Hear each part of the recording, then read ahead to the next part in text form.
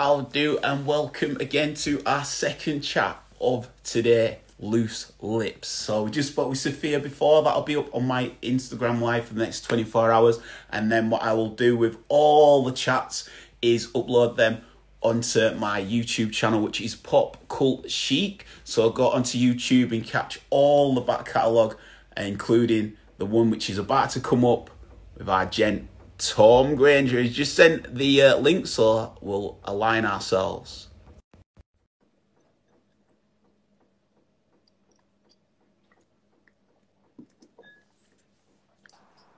Yo. Yes, lad, how are you? All right, mate. Am I not too bad? Can you hear me? Yeah. Can you hear me? Can you hear me now? Yeah. Can you hear me now? See you. Hear me? I can see you. Do you remember that Phoenix nights? Yeah, mate. Max and Paddy. Can you hear me? Yes, mate. I'm trying to get the angles right on this, but is that better? Well, no. Can you do it other way? Because now you're like up. Yeah. Absolute technophobe, man. That should be an alias. DJ, that's a good alias, that, technophobe. If you see that coming up on Comedy Circuit and I'm being like a fake DJ, you can have some credit. I think I'm low down here, man. Anyway, yes. How's it going here? How's it been? How was the last chat? It was good, mate. It was really good, so the lady I was speaking with is called Sophia, and she's like a real influential figure in Leeds for a lot of the hospitality and bar industry. So she's really good at getting people together with one another and seeing like people who would work well with people that might not know each other. So she's good at introducing, and yeah, real good. Like, we've got a live story. She met Luis Figo when he'd first signed for Barcelona and got his first ever Barcelona shirt. Fucking hell, sound that. Yeah, exactly. So that was pretty sick, man. That was good. But anyway, how are you then? How you were just into this? I'm all right, mate. Well, how's Baker? Shout out Baker. Is he in the next room? Yeah, what? He's in the next room playing FIFA. Yeah, he's next to me. Can you But yeah, man, I'm all right. It is obviously my hair is fucking. I mean, it looks like it's not as good as yours, man. Bro, the only thing that's getting me through mine at the minute is that Dennis Rodman's starting to make his comeback in. So I'm like, all right, that's what I'm basing. He was doing that in like '96, man. Everyone's looking like that. Yeah, you're killing it. But yeah, I mean, like everyone, man, my job is completely like stopped. Both jobs, both DJing and my day job. So I'm furloughed, like a lot of people. So yeah, just kind of trying to use this time to do something productive. Although it can be quite hard, but so I'm doing a few bits and playing a lot of FIFA as well, much to the annoyance of my missus. But yeah, and sort of keeping an eye on. We get like a few bits through, and we're keeping an eye on the news, seeing where we're going to be in the next few months, whatever. I'm sure it's the same with a lot of people in a lot of industries. You know what I mean? So yeah, currently a bit in the unknown, a little bit scared of what's to come. But kind of also enjoying. It's a complete refresh, and it's giving me some new sort of views on life as well as work. So yeah, it's probably the same for a lot of people, So yeah, the pace of life in London, I believe, can be quite hectic. So does it seem like it is down there a bit of refreshing to almost just stall for a moment? Definitely, man. It's like it's pretty cool, to be fair. It's like, obviously, it'd be better if we could all go outside, but it's nice being in London and it being a kind of easy pace of life, quite a simple life. Do you know what I mean? Like, you pretty much get up, do some exercise. I'm eating like 3 times a day, 3 like stable meals. So it's like, yeah, it's probably like the most routine I've had in a while. Weirdly, but I would much rather us all be free, of course. But yeah. Do you reckon any of these, say, like, for example, your eating habits and stuff, so any of the improvements that you've been making to lifestyle, do you think those are things that you can take on after it? Do you think the practical ones to maintain? Yeah, I mean, like, stuff like exercising. I find it as well, man, just like productivity outside of work as well, doing, like reading a bit more.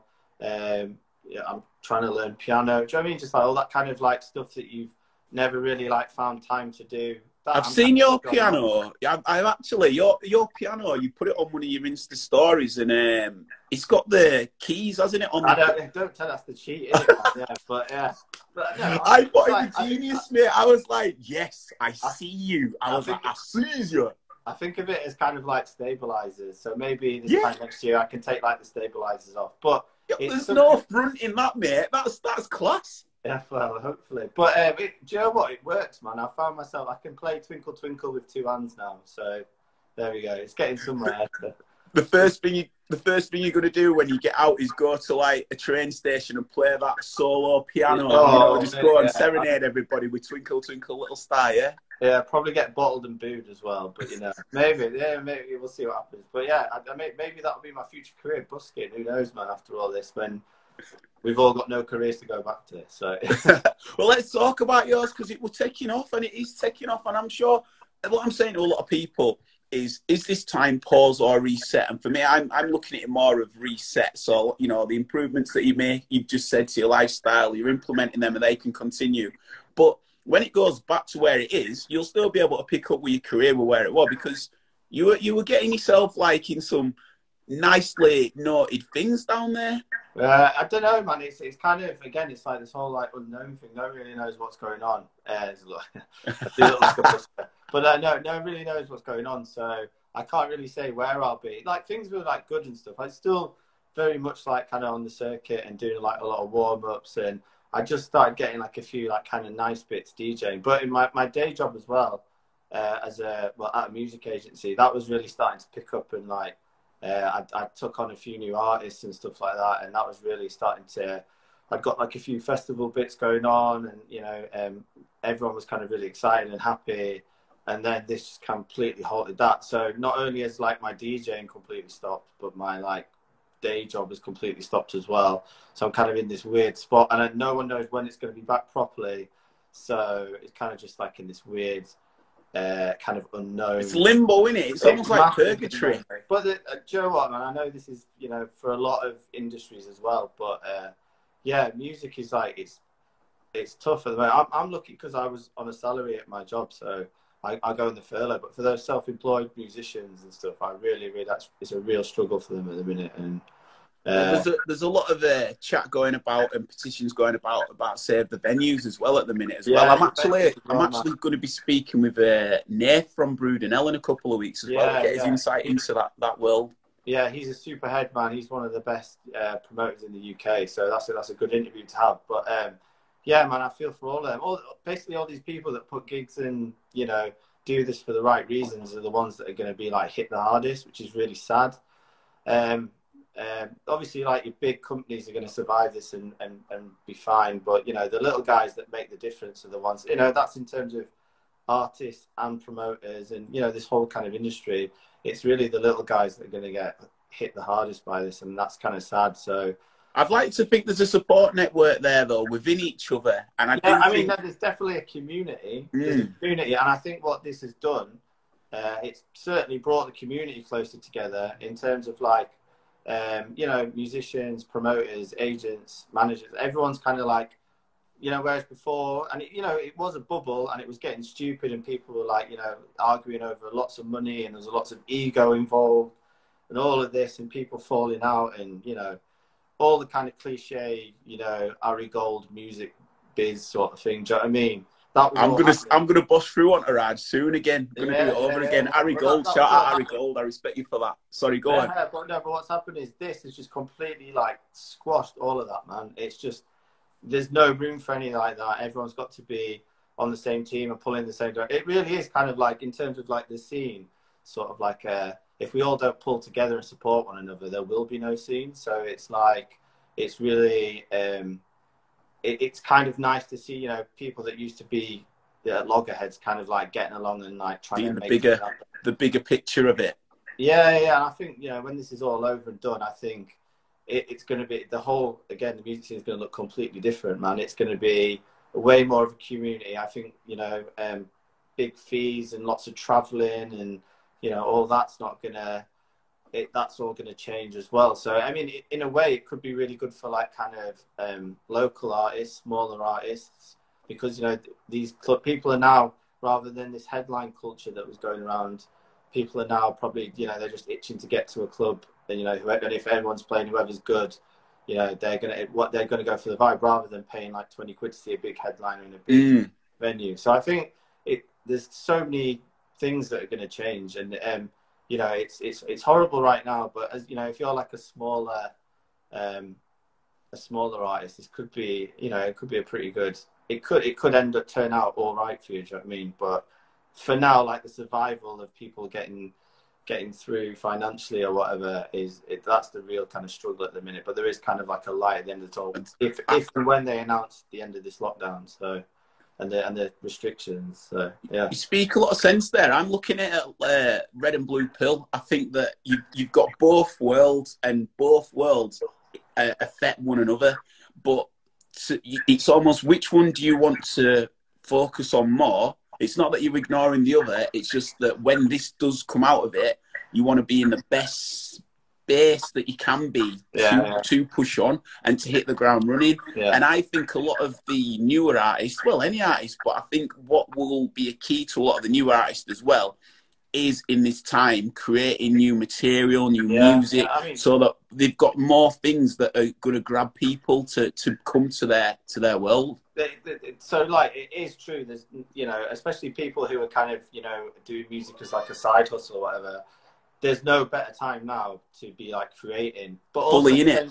But at the same time, it's also a completely uninspirational time of everyone's life. Do you know what I mean? It's such a depressing time. So yeah, and you know, a lot of art comes from inspiration, and you know, you can read books and stuff, but a lot of people, you know, get inspiration from, I don't know, being outside, going to clubs, going to these events, and all that stripped away. So I kind of feel it's kind of like it's like you say, there's two things. There's like, be as productive as you can, and you know, make all this music, and you know, you'll never have this amount of time off this late in your life ever again.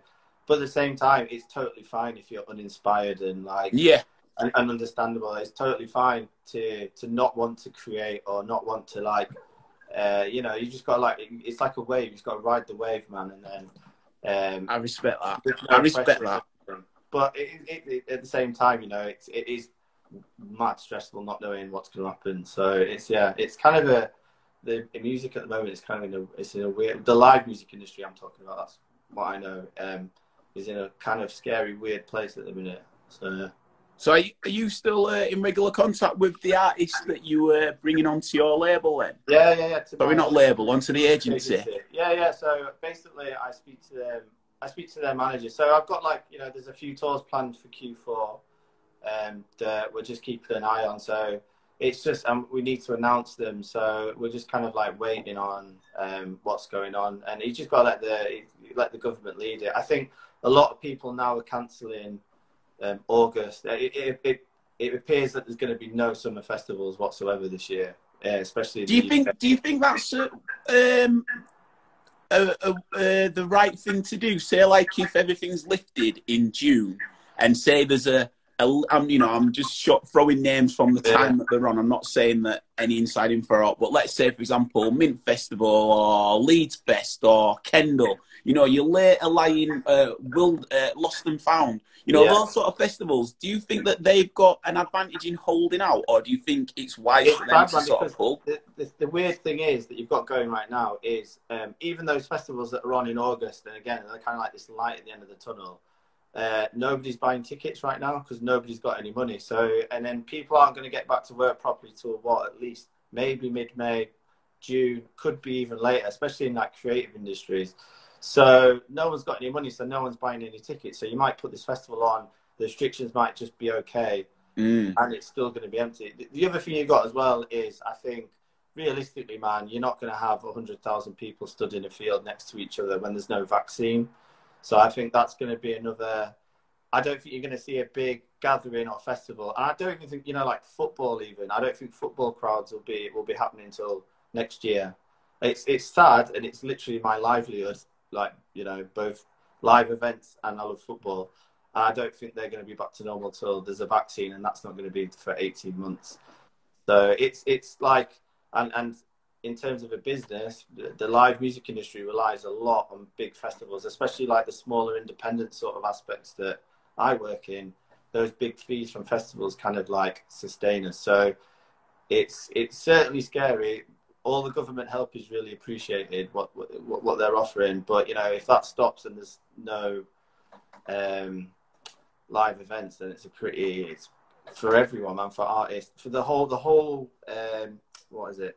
The whole world of it. It's just going to completely, yeah, it's pretty bleak. I don't want to be too like bleak about it, because the flip side of this is, so bigger events won't happen, but smaller stuff might happen. So that means, you know, like smaller clubs and all that kind of thing. So that might still go on, and that, you know, it's like I think in some countries it's like less than 500 people, so you could still have like small, like little events, and you could have like, you know, cool, like, you know, Mint Club or whatever could be open. Well, it's gone now, but you know, Formula, like, yeah, Wire or whatever, Wire or whatever, you know, that could be open. So it's like, yeah, it's not all total doom and gloom. There could be the chance of like we can still go party, but I think festivals are gone. Yeah, that's just not. And I think even, you know, you're talking about August or whatever, I think realistically they're gone as well now. So I think you're looking at next year for kind of that sort of stuff. Yeah, it's just the way it is, man. This thing's ridiculous. Well, it's awful.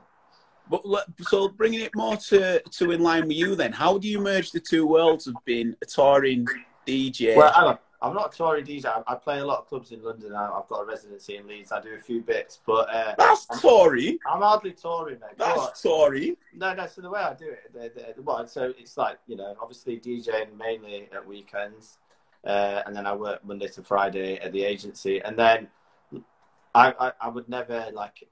I've made a lot of contacts in both worlds that I kind of like bounce off each other. That I use in, like, you know, for DJing, and, you know, I use for agenting as well. So it's like, it kind of sits nice. The thing that I try not to do is, though, I don't try to cross wires too much, because in my agenting world, I do very much like live bands and stuff like that. I don't really mess with DJs, whereas obviously, because I don't want to like conflict interest or anything like that. Or if I represent a DJ and I'm getting better gigs than the DJ, I don't want to piss them off. Do you know what I mean? So it's like, yeah, that's the kind of way I balance it. Kind of keep them separate, but sort of use them at the same time. Yeah.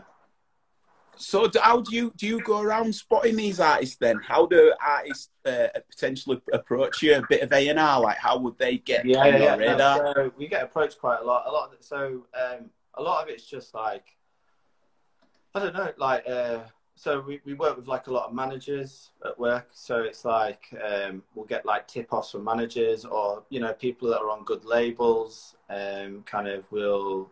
I'll check them out, or if I do a good job for one manager, more often than not, they'll like recommend an artist to me, and it kind of just gets, it's a very like you know, like face to face, you get along with someone, you know, it's very much that kind of you get a good vibe off someone, and then you like start working with them, and obviously you have to do a good job as well. But it's very much like a people industry. Do you know what I mean? It's very I can see the trolling questions already. I prefer working from home, mate. But yeah, so no, A&R is it's a lot of like tips, a lot of digging as well. Sometimes you just go through SoundCloud. I know loads of people that have just like been found on SoundCloud, but more often than not, if you want to like, you know, do bigger stuff, it's mainly from like tips or like friends of friends or like people I've worked with and stuff like that. Yeah. What's your regular role within the agency? So I got two jobs. So I work. My primary role is I'm an assistant to Rebecca Prochnick, and she's one of the biggest agents in the UK. She looks after Skepta, Deer Hunter, JME, all the Boy Better Know guys. So I do a lot of like kind of I do a lot of admin work for them, and some logistics, and like sort the ticket counts or whatever, send out press release. I kind of liaise between promoters and management or whatever. So I do that. That's like my primary role, and I work with like, I think it's maybe like 15 artists on that. And then I'm an agent as well. I'm a junior agent, so I look after. I've got a small roster of. Well, I'll tell you myself. I've got James Wrighton, who used to be in the Claxons, who's got a fucking amazing album out on Dewey, which I think you'll definitely love it, Ben. You should definitely check it out. I know you're a bands guy, so yeah, check that out. Is he solo now? Or yeah, it's fucking brilliant though. So he's recorded this album at Brian Ferry's studio. It's had Soulwax on production. He's all in like white Gucci suits, mate. It's fucking mint. So the A&R for that went. I worked with his label on another artist that I look after called Lima. She's amazing as well. And they just did this promo video. And I was like, who the fuck is that? And I was like, whoa, it's the Goat Dude from the Claxons. And then I was like, so I just hit up his management and I was like, what is this? Blah, blah, blah. And then they linked me up and it all happened. And it's fucking amazing. So definitely check him. And then she's a synth player in Solvax. She's got like an album on Dewey. That's really good. Free Love, who are these this crew from Glasgow. They're amazing. Like one of the best live acts I've ever seen. Fucking brilliant. They've released on Optimo. They had a few really good festivals booked this year, which is not going to happen now. And then finally Virginia Wing, who've got a new album coming out in August on Fire Records, and they're amazing as well. And they headlined South Bank just before they went to write their album. So really like cool stuff. So all that I've just listed is so different to what I DJ. Do you know what I mean? So I like keep them separate. But yeah, so that's what I think. That's four. Is that 4 artists? Yeah, James. Do you have like a maximum amount of artists that you'd want at one time? Are you quite... Well, yeah. So at the moment, because I still primary work as an assistant with Rebecca, I got to like balance my workloads. But so James was just before they started was kind of starting to pop, and it was getting really busy, and I had to kind of like it was a lot of like long days. I know all my mates are going to laugh at me for saying that because they think I don't work at all, but it was a lot of like, it was longer hours and like kind of like working late or whatever. And we've got this amazing tour planned for October. It was supposed to be all over Europe. Hopefully it still is. So that'll be announced soon. But that was a lot of work, and yeah, it's good fun though, man. It's a buzz. It's like a rush when it all starts popping and everyone's really into it, and you've like found this guy. Well, it must be like a football scout, like seeing someone, bringing them through. Well, it's kind of like that. It's a buzz though, man, because like it's again, it's the same as me and you. I play you a tune, and you're like, mate, that's a mint tune. Do you know what I mean? Me being like, I've got this guy, these people, they're fucking sick. Take a chance on them, and then you put them on. The gig's really full. Everyone's buzzing, the reviews come in and they're all loving it, and it's just like a rush, man. It's like, this is amazing. And then you see them go from like 100 cap to like 500 to like 1,000, and then before you know it, they're absolutely massive and headlining this and that. It's like it's a real rush, man. It's sick. Do you have a video diary? Because I think something like that would be cool. I don't think a lot of people get to see that transition from your smaller clubs to when it pops. Yeah, no, well, so they're all on social media, man. So I guess they're all making their own like video diaries. But it's like it's wicked, man. And that's like that's the total buzz of it. And agents get a bad rep as kind of like money grabbers or whatever. But the actual buzz is just seeing an artist grow. Do you know what I mean? I'm just reading the questions out. Get gigs for artists. Good multitasking. No, so I get gigs for smaller artists is basically connection. So you kind of have, through my work as an assistant, I've met all these promoters and they kind of know me. They know me through Rebecca. I think my boss has a big part to play in it. She's really well established, whatever, and anything associated with her really helps. So was it her who said that you should look to be like a junior agent as well? Well, I've always, ever since I joined the agency, I wanted to do it. But Rebecca has been, again, I'm in a privileged position where I work with one of the best live agents in the UK. So I'm literally I'm on every email. I see firsthand how she does business, how she grows. She's another one of these agents that kind of finds smaller artists and grows them. So I've seen the kind of blueprint, and I use the blueprint that she set basically quite often or not. And from going to shows with her, I've met promoters, got on with promoters, go to stuff like Great Escape or whatever, and then I have like you kind of build a trust with them basically, and then you're like, look, I've got this artist, and we wanted to do a gig, and then just like the normal kind of hustle, you'll probably do the first gig for cheap, it does it really well, and then they grow you with you sort of thing. So yeah, it's initially getting the gig for a small artist comes off probably a bit of blagging, a bit of reputation being who you work for, who you work with, and then just a bit of like a friendship maybe, or like a trust, I guess. So, yeah. On the flip to that, how do you encourage these artists to build their following? If they're suddenly new out and they're developing the sound, and they might not be well known, but how do you get that? so this is the thing. So when I first started kind of agenting, I had this habit of like taking on, we call them really green artists. So it's like when they're really good, but they have like no following at all. And sometimes you can make the problem of taking someone on too early, because what tends to happen is, as an artist, you get an agent, you're like, right, that's it. I'm going to get all these bookings. I'm going to get all this, and it's all going to like take off for me. And then, this is the next step. And sometimes, managing them expectations can be like really difficult, and it can be actually be problematic. You actually end up like, it looks like you're not delivering or whatever, when the reality is they're probably just not ready yet. So you never take anything on that's like too new. But then the other issue is, sometimes if you wait too long, someone else will take it. So I think that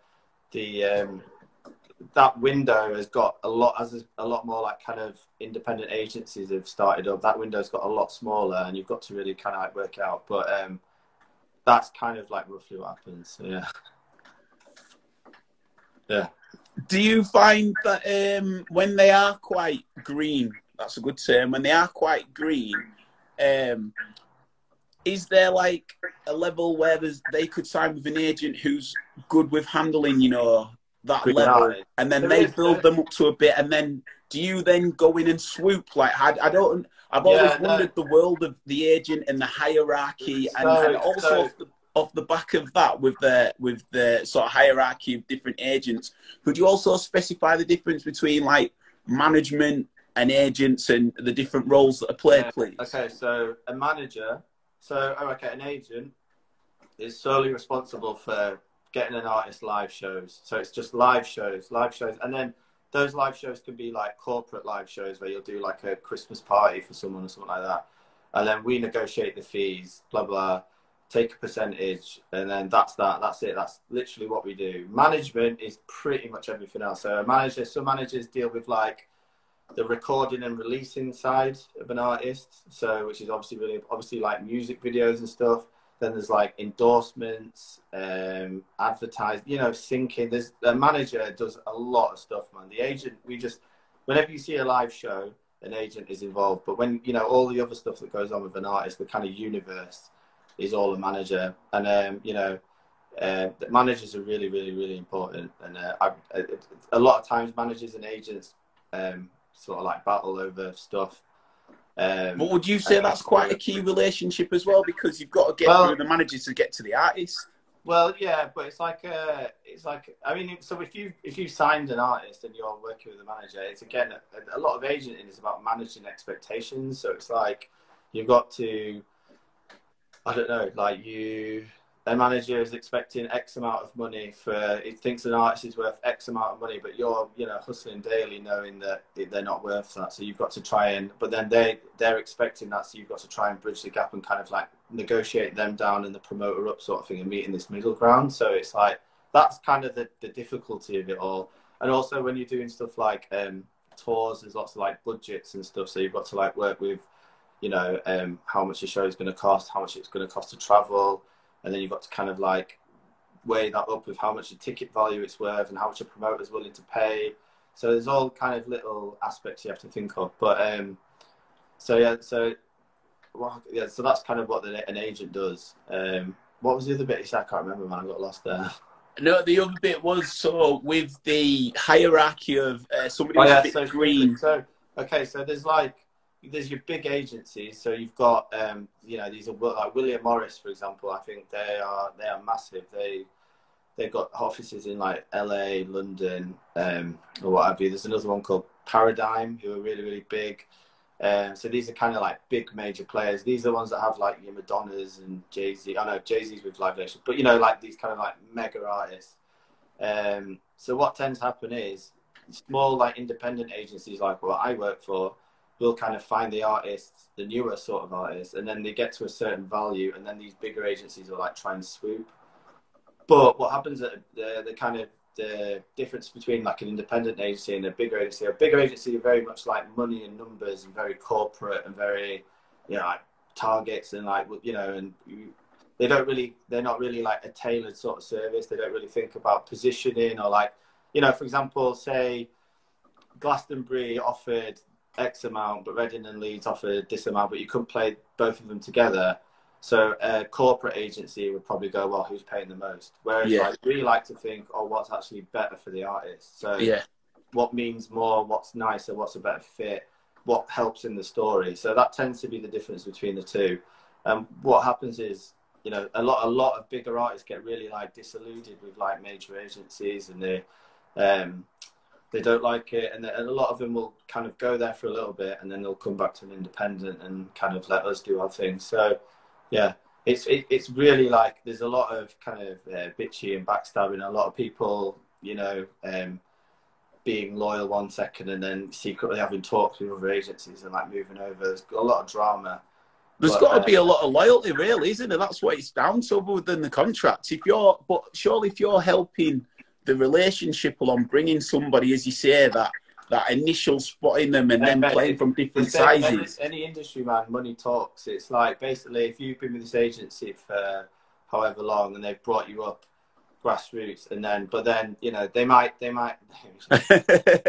no, but they might, you know, you might, for example.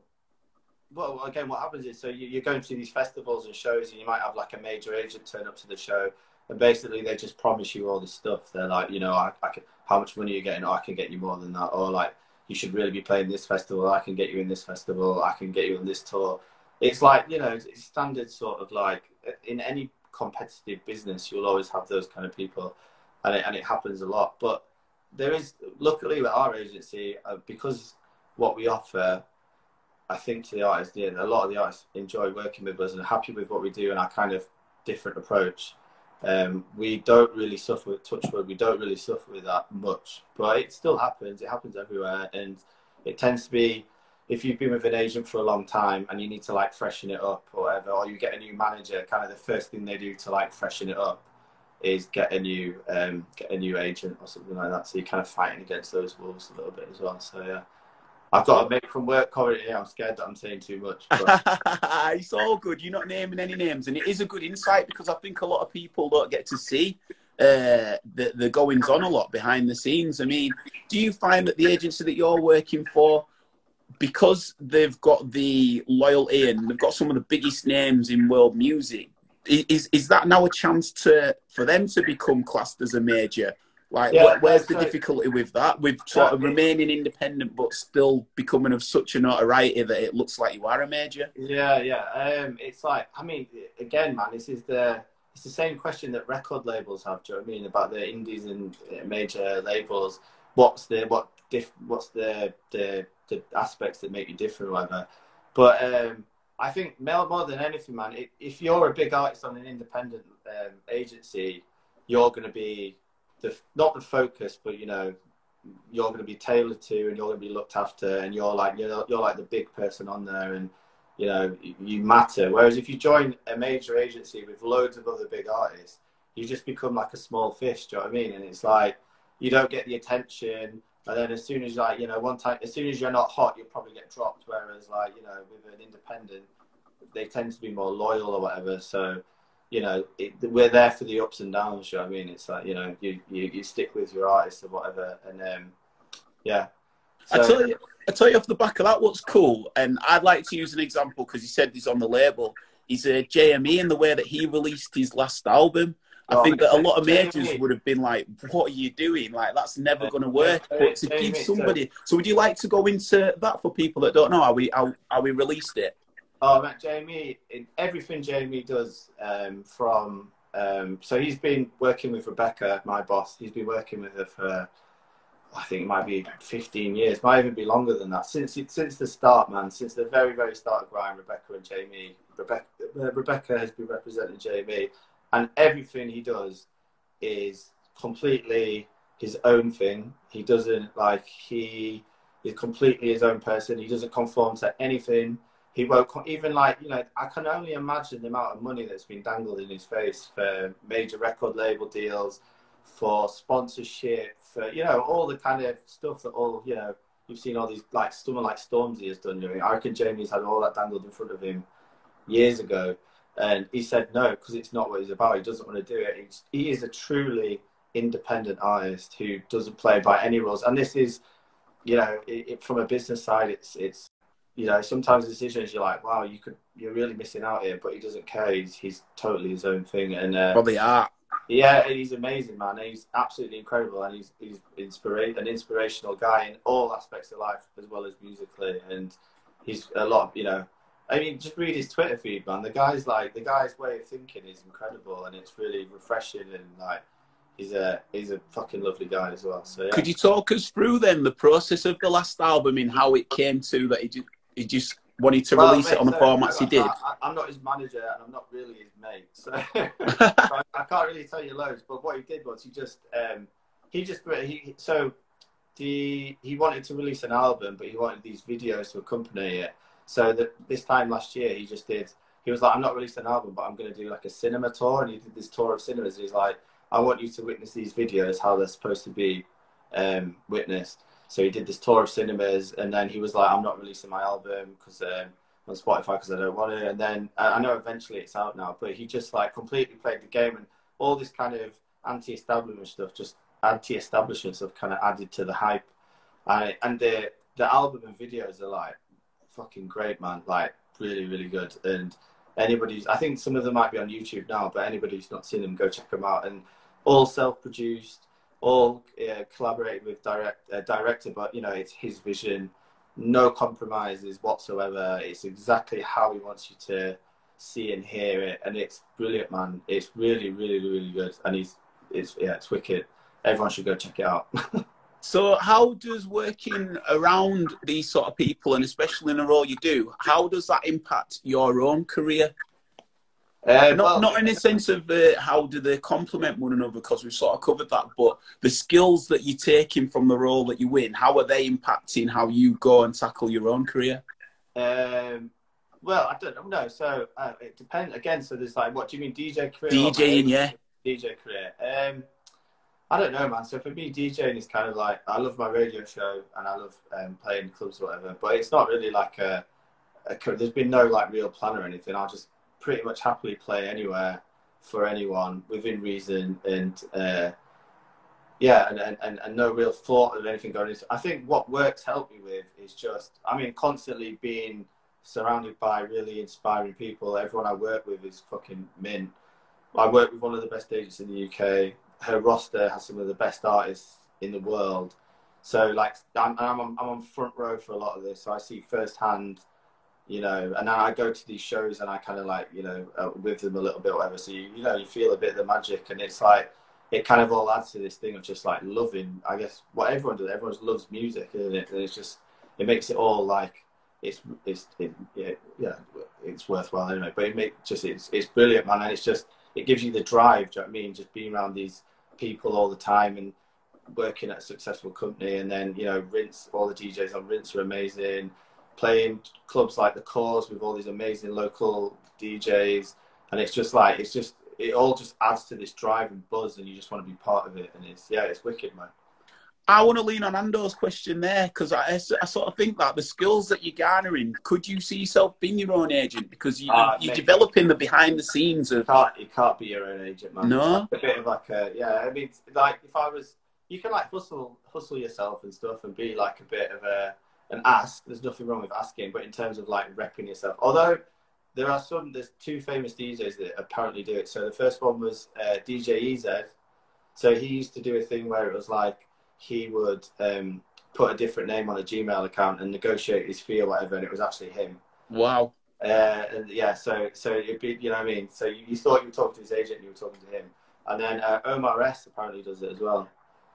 He's another one. So they're the two that I've known that successfully do it. But then even then, they change their names on their emails, so it's still not like, yeah, it's kind of, I guess it's a bit of a faux pas. I see also, you know, if you're negotiating fees or whatever, it's a bit, I don't know.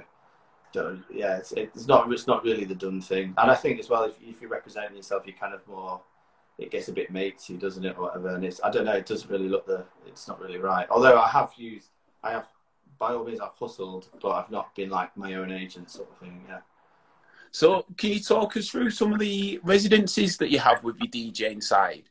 Well, the only real official residency I have is Canal Mills, which doesn't exist anymore. Obviously, Rinse FM. So Rinse FM happened through I'm official resident of Rinse FM now. That happened through my boiler room that I did with Scream. One of the guys that works at Rinse got in touch, and then I did a few test shows, and then that went really well. And now I've got a monthly on there. So yeah, that. And then I play a lot of the Cause in Tottenham, which is like a really cool club. I'm not like a proper resident, but I play there quite a lot. Where else? I'm just about to be announced as like a club in Hackney Wick called Number 90, which I'm about to start doing a regular thing there. But this is all just from a lot of it's come from a Rinse show, I'm not gonna lie, but it's kind of just being about, man, and then speaking to people, getting to know people. Yeah, I guarantee it's exactly the same grind that you do in Leeds and Manchester as it is down here, but because it's in London, you're exposed to these like people that work at like cool clubs or whatever. So it's exactly the same kind of process. You're the only one. When we were speaking one time at Canal Mills, you were the closest ever to getting me to consider moving London. Yeah, I remember having a chat, and you were just like, you proper painted a wonderful London picture, and I was like, it's like I'm a Yorkshire boy, Leeds guy, York guy. I love it, man. I love coming home or whatever. But in terms of like, especially if you want to work in music or film or something, or fashion even, you have to do it, man. It changed my life. It really, really did. I went from like Canal Mills and Normans to like a Boiler Room, Rinse FM. Do you know what I mean? I did all this, and that is purely from being in London. And even if you know, you just get like a shitty bar job, but you're just out like hustling, it like works. Do you know what I mean? It's like it really is a kind of, in terms of like a creative industry, it's really, you have to try it, man. And I see you on Arsenal TV and that, man, and I said to you, you need to get down and like get on it, get on the radio and all that down here, because there's so many great radio stations, and like just walking around East London, there's so many just like you bump into so many people that are like kind of connected. It's like, yeah, it's if you want to try real, go for it. I really, really suggest moving to London, as much as it pains me to say. Talk us through the prep of your radio show on Rinse FM. Like, how is it once a month, or is it once a week now? No, it's once a month. So it's once a month. So how do you prep with the music and everything? So what I tried to do is it's all new music. So I keep an eye on I buy everything I never illegally download. I get a few promos, but 90% of it I download and buy. And I just keep an eye, just dig for the month, and then about 4 days before the show, kind of go through it, listen to it. Kind of, I'm really into like flow, so it's like I try and see what flows, kind of trying to start slow and then end a bit more kind of like high energy.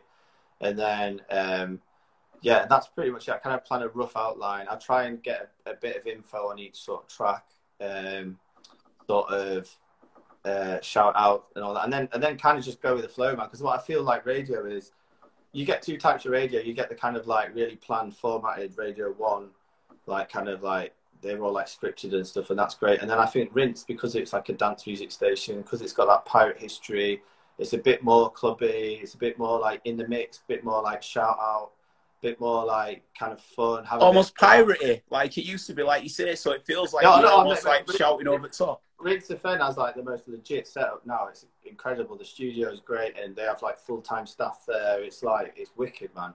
But is Zinc still involved with it? Who? Zinc, yeah, and yeah, I think, well, Genius wasn't, but I think he's still about, I think. But yeah, they're all still there. They all still have shows. It's all like a real proper radio setup. Mate, their drive time show is like it's like Mayor, Jammer, Emerald. They're all going on to do massive things now.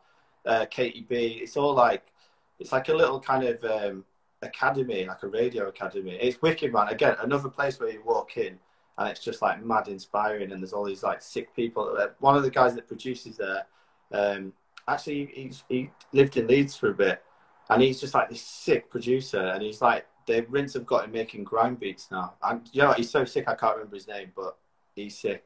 But you know, you've just got these people sat there on the desk, like, you know, helping you out. But you know, they're making grind beats and all kinds of stuff. It's wicked, man. But yeah, so the kind of the Rinse FM sort of side, and NTS to an extent as well, I think is a bit more piratey. So you just have a bit more of a laugh with it, and it's a bit more like energy, and it's not really like, you know, it doesn't matter if you don't introduce every single track.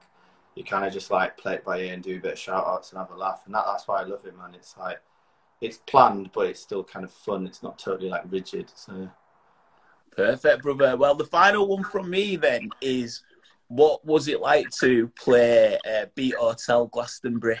oh, The last year just gone, because yeah. did you play? You played it on the first. Was it the Wednesday or the It was Thursday? on the Wednesday, so it wasn't like full system cranked, but so I somehow like managed to get all my mates to come early on the Wednesday. So I had like all my mates at Glastonbury on the front row, and then it just got like busier and busier and busier. And then it was absolutely packed. It was amazing, man. Yeah, so I did. So actually, one of the guys that runs used to own Canal Mills Blackledge. He runs the event in Morocco, which I did last year, and I played that, and then I got on well with the Slash. I got on well with Slash. I sort of blagged and pecked him a little bit. I was like, mate, I played in Morocco. It was fucking mint. And I was like, that was so good. Let me do Glastonbury, kind of like half joking. And then I was like, just emailing him, probably annoying him a little bit. And he's like, go on then, you can do Wednesday. And then he gave me a wicked slot, and then managed to get all my mates in there by the skin of their teeth. Not like get them into the festival, just got them into the Beat Hotel. And it was absolutely class, man. It's definitely one of the best things I've ever done. And it was, hopefully I was going to do it again this year, but obviously now that's cancelled. So hopefully I'll do it again in 21. But yeah, it was amazing, man. It was so good. Glastonbury's magic, isn't it? It's the best thing in the world. I think it's the greatest place on earth. Yeah, I think it's like, when you're like a kid, like Christmas is like everything. And I think when you're like a bit older, literally I got the same like gut butterflies for Glastonbury as I did for Christmas when I was like 5 years old or whatever. So yeah. PJ, DJ, yes. Yeah. I tell you, I DJ'd in my PJs there as well. That's where it started. I tell you what I love about Glastonbury is on the drive down, and I like to wind window down and just let that Glastonbury air. That it's proper. There's something magical in the air there. The best, man. It's such a buzz, and everyone is so. Like, I mean, we're like the millionth people to be like babbling on about Glastonbury, aren't we? But I mean, it's something else, man. I'm gonna miss it loads this year. But yeah, how many times have you been? You've been loads, haven't you? I've been. I think I counted it up. I think I've been 9. I'm going to be my 10th. What was your favourite? Were you there for the Kanye year? That was one of my favourites. I weren't there for Kanye, you know. That was my first year. Chad has never been. You go every time. So me and Chad was speaking about it. With his helmet on every time. Do you think next year's still going to be classed as the 50th? Oh yeah, it'll still be something special. Although, what were you saying on the lineup this year? I didn't. Some of the other stages would have been quality, like for example, other stage John Peel and West Alts, but the Pyramid didn't really pop off really. Yeah. I love Kendrick. Kendrick's sick to see live. That would have been a moment, man. Kendrick. I think Kendrick would have been able to do on there what I felt, and I wasn't there, so it'd be good to get your opinion. But I felt Kanye dropped the ball. And the thing is, right, so we were like front row, so it was the best thing I've ever seen in my life. And all like the gaps and all like the lights going off and all the guy running on stage, all added to the drama. It was just mint. But then when I watched it on the iPlayer afterwards, I was like, I can maybe see why people who weren't there didn't really think it was great. But being there and watching it all, it's one of the best things I've ever seen in my life. It was incredible. Yeah, that makes the difference. When you're there and you're around it, it completely makes the difference. But for me, I think I went to see Kendrick in Paris a couple of years ago, and I just think he gets the whole stage show. I felt what Kanye missed out on was it were too like that stage is bigger than anybody. I was there when Jay-Z played it, and Jay-Z really acknowledged that it was Jay-Z at Glastonbury, whereas I felt Kanye was like, I'm Kanye. Like, yeah, I think so. You know the lighting rig that he had. Yeah. I think that was a nod to Queen, I think. But did Queen ever play Glastonbury? I don't know. There was a nod to like iconic British stadium like act sort of thing. But I don't know. He's come out after and probably come up with that after watching it. He's playing that. I'm telling you, bro. What were the that thing that he got on that like cherry picker or whatever they call it? Was that for everybody who's ever done scaffolding in their life?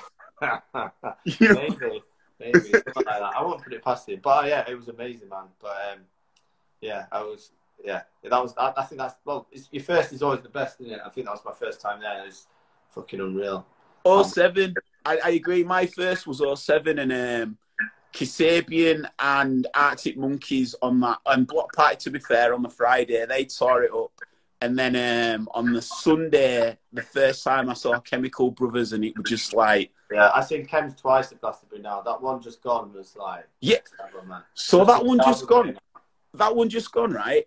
It proper, like, realigned my DNA. Like, I felt like my insides, like, changing. Honestly, it was the most magical experience. It was amazing, man. Because it was like all the euphoric ones, wasn't it? You know, like the real, like, kind of, like, hairstandy, like, euphoric Chemical Brothers tunes, like, one after another. And then that new album just kind of, like, fits it so well as well. The new album, exactly. The new album really, like, sometimes when you see them and when the album's been good, but it's not had as many, like, bangers like the new album, it sort of, like, feels like it's segments. It's like, you want them, then it slows. But the new ones, it really, like, joined it together. It was quality, man. It was so, so good. Again, another, like, really inspirational moment where you just come back and, like, even though I just was like, I want to make something, man. Like, what can I do, sort of thing. Do you know what I mean? It was like, I get that every time I come back from Glastonbury, to be fair. But that's what Chad has said, and I agree. I think it's one of those places where you come back feeling more fueled with your own ambitions. Yeah, in whatever you do. Yeah, definitely, I'd say so. Although you feel drained for the first 3 days.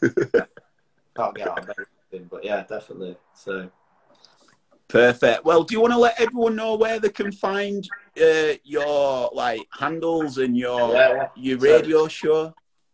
Rinse FM, I think it's, I can't remember. I think it's the third Wednesday of every month on Rinse FM, 12 o'clock till 2. And then Insta Granger is my Instagram, which everyone's got here, Insta Granger 88. And then Facebook Granger.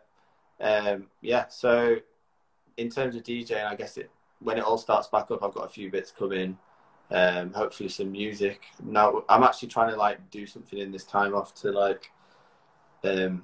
hopefully, like, some form of release or something by the end of the year. Hopefully that's the kind of game, that's the goal. And then more radio. And then hopefully I'll be back at my day job as well, repping all kinds of amazing bands. And James Wright will headline Glastonbury next year. So that's it. Yes, mate. And I think it would be remiss if I didn't end it on, what do you think's happening with the championship? Is it going to finish? So, right, I listen to a lot of podcasts on this. But... So I think it all depends on the Bundesliga, weirdly. So if the Bundesliga, because they're going to go back first, aren't they? So if they manage to play games behind closed doors successfully and get their season done, then I reckon their Prem and the Championship will do the same. If they do that, they will go up. If they don't, then apparently they might do it on points per game, which if they do it on points per game predicted, like they do, you know, when they do, like, the weird computer models or whatever, then Leeds still be top. So Leeds in the Premier League, whatever happens, basically, is going to happen. Good man, good man. You keep safe down there, brother. Nice one for chatting. No worries, mate. Thank you. Respect to you. Keep love, it mate. Up, man. Respect. Too, mate. Big love. Thanks. Peace. Bye. Respect for everybody in the group who are getting involved with the comments. Sorry if I couldn't read any of the comments or questions out, but that was Tom Granger.